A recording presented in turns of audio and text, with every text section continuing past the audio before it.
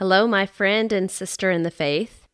I hope that you're enjoying a wonderful day of either productivity or rest, because both are needful.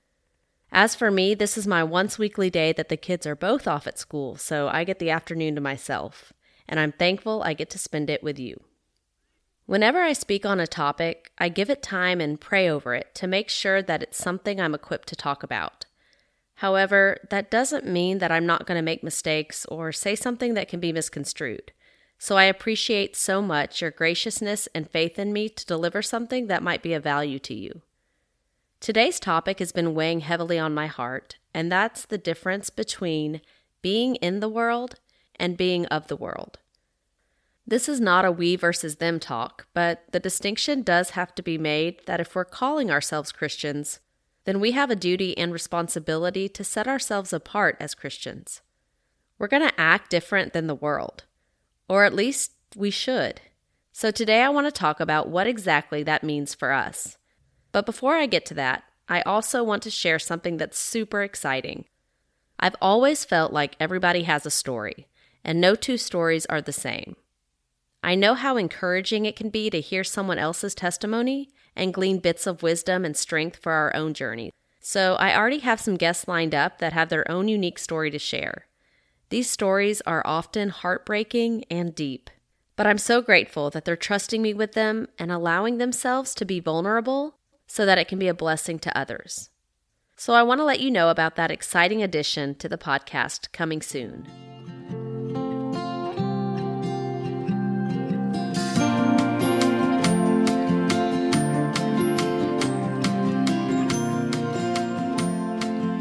First Peter 5 verse 8 says this, "Be sober, be vigilant, because your adversary the devil, as a roaring lion, walketh about seeking whom he may devour." I am your host, Brittany Semedeni, and on today's episode, we're going to take one of his lies and expose it for what it really is, unlocking the truth of what God's Word has to say about it. Are you ready? Let's get going. What does it mean to be in the world and not of the world? A friend of mine reached out recently, a bit confused and saddened with something that she'd seen posted by a mutual Christian friend.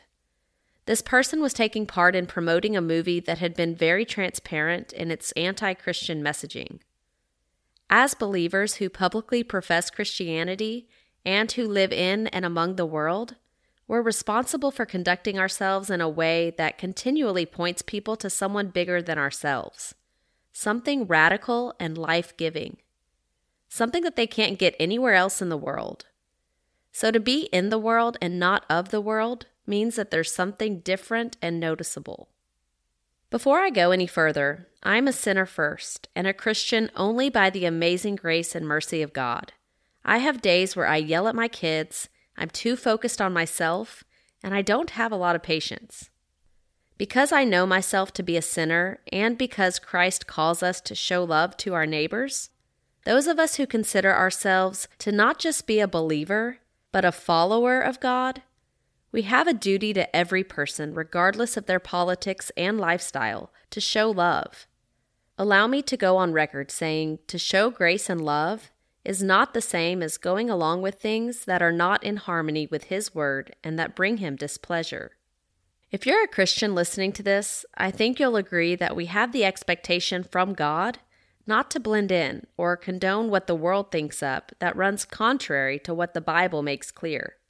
Instead, we're to actively fight for what His Word says to be true and good and His design. We should never be in someone's face abrasive or unforgiving, but we do need to be strong in the Lord.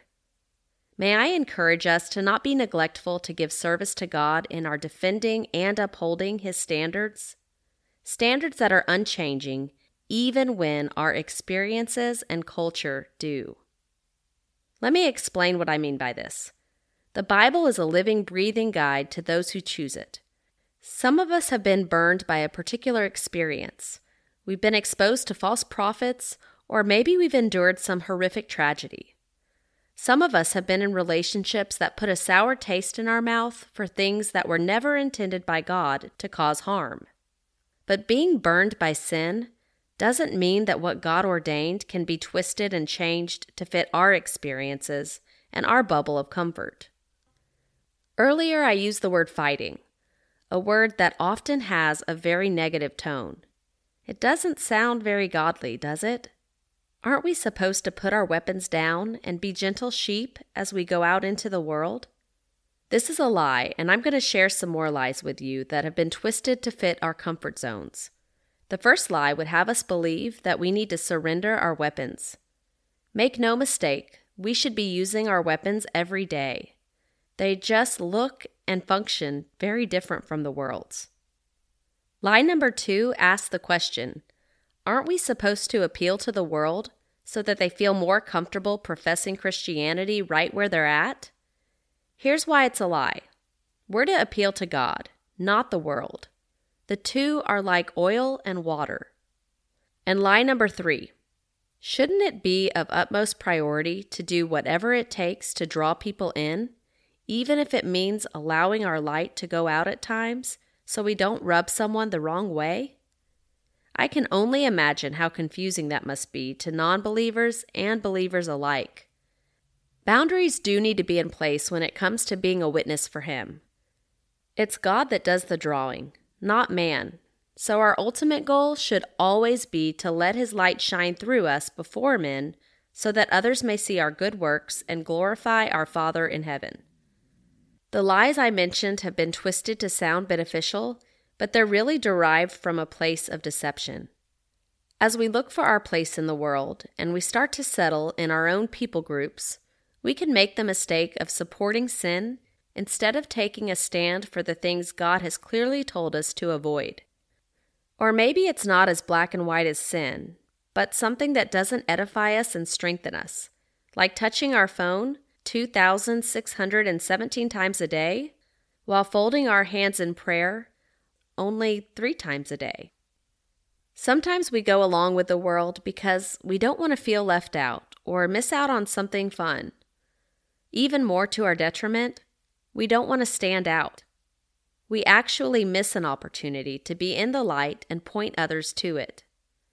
We justify our actions of going with the flow because it's no big deal. Other Christians would do the same. We're all sinners. But when we do this, we're taking ourselves out of the fight instead of equipping and helping to transform those around us. It is possible to set clear boundaries while still showing God's character of mercy, compassion, gentleness, peace, joy, and loving kindness among His many other attributes. In Matthew 10, Jesus says, "Behold, I send you forth as sheep in the midst of wolves. Be ye therefore wise as serpents and harmless as doves. But beware of men, for they will deliver you up to the councils, and they will scourge you in their synagogues. And ye shall be brought before governors and kings for my sake." This passage speaks volumes. Jesus is making several points. He's saying that the apostles were going out into a world with a different purpose than their own, and that they were to be wise to discern between their agenda and the world's agenda. That men's intentions in their sinful condition were not to be trusted, and that there's going to be persecution for His sake. We're constantly under attack and sucked in by the shining and glittering appeal of self-serving pursuits. We're consumed by the shiny, but we're plagued with the fears and doubts of Satan's darts. Plain and simple, we're in a fight. In our homes, in our jobs, in our country, and even in our churches. We're being attacked. So, do we go along with it? Weapons down, standing on the sidelines, cheering on our friends who have the courage to go and boldly proclaim right from wrong, good and evil? Or do we put on the whole armor of God, which includes the breastplate of righteousness and the shield of faith, the helmet of salvation, and the sword of the Spirit, which is God's word? This comes from Ephesians 6 if you want to take a deeper dive. We have to work diligently to stay grounded and to tenderly draw people to the truth, instead of getting sucked into passive surrender to the world and its convincing ways. Ephesians 6 verse 12, "For we wrestle not against flesh and blood, but against principalities, against powers, against the rulers of darkness of this world, against spiritual wickedness in high places." Having the knowledge and joy of Jesus Christ, we're not to linger in darkness. In fact, we're not to leave our position of light to meet people in the darkness unless we're lighting the path back to God's Word. I think many Christians today are more concerned with wanting to appeal to everyone, so we soften our stance until there's no difference between us and the world. Instead of influencing the world, we allow the world to influence us. We should have enough identifying characteristics of Christ that people know us by our fruits, and not just love, joy, peace, long-suffering, gentleness, goodness, faith, and the like, but also by our unrelenting devotion and perseverance to His principles. Because we know who's fighting this fight and has already overcome, we can reject the influences of the world in our call to take up our cross and follow Him. We can do this while being steadfast, wise, and loving. In Romans 12, we read, "And be not conformed to this world, but be ye transformed by the renewing of your mind, that ye may prove what is that good and acceptable and perfect will of God." If we're to know what God has to say about something happening in our culture, we have to be in God's Word. If we have no idea what God's Word teaches about something, it's going to be very, very easy to get wrapped up in what seems reasonable. After all, Christ is in us as Christians, but so is our flesh. We battle daily between serving our flesh and serving God. Friends, we have a choice to make, and this isn't Brittany talking. This is the Bible talking in both Joshua and Luke. Choose this day whom you will serve. No servant can serve two masters, for either he'll hate the one and love the other, or he'll hold to the one and despise the other. You cannot serve God and mammon.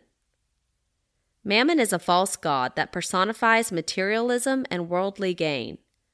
If there's a choice, that means two things are not the same. It's not biblical to live as a Christian and live as the world. What decision is closest to your heart? I encourage us to rethink how we spend our time and where our devotion and efforts are placed, and the commitments we make to others. In what one way can we change a habit to align more with God and His Word than man and our love of self? Do you need to get back in the Word to know what it says? Do you need to spend less time online amongst the distraction and competition, and more time present with your family, equipping each other for the Christian journey? Do you need to politely decline an invitation that pulls you away from godliness? Maybe begin setting boundaries? Do you need to step out in faith and say yes to God for something that's scary and uncomfortable? Examine your life. Examine who you serve, knowing that there's only one God worthy of your devotion and support. I want to thank you again for listening today. I know that there's a million things vying for your attention, and the fact that you're tuning into a faith-based podcast shows that you're doing your best to seek out God while navigating this dark and confusing world.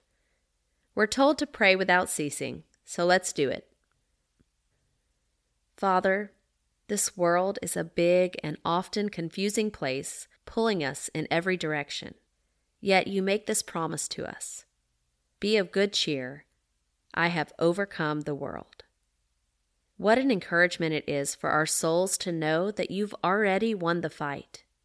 Knowing this, help us to not be complacent in our dealings with other people.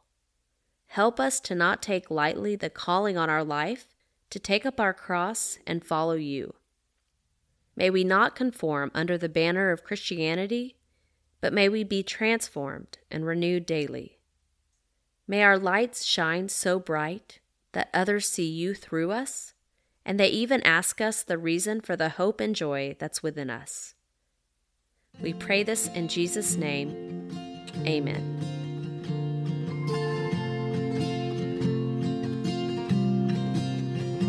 If this message has blessed you in any way, or if you know someone that could use the encouragement, please pass it along. And also, I would love it if you would leave me a review, let me know that you're listening, and give me some feedback. Through God's grace-filled word, we can tame the lion. You got this.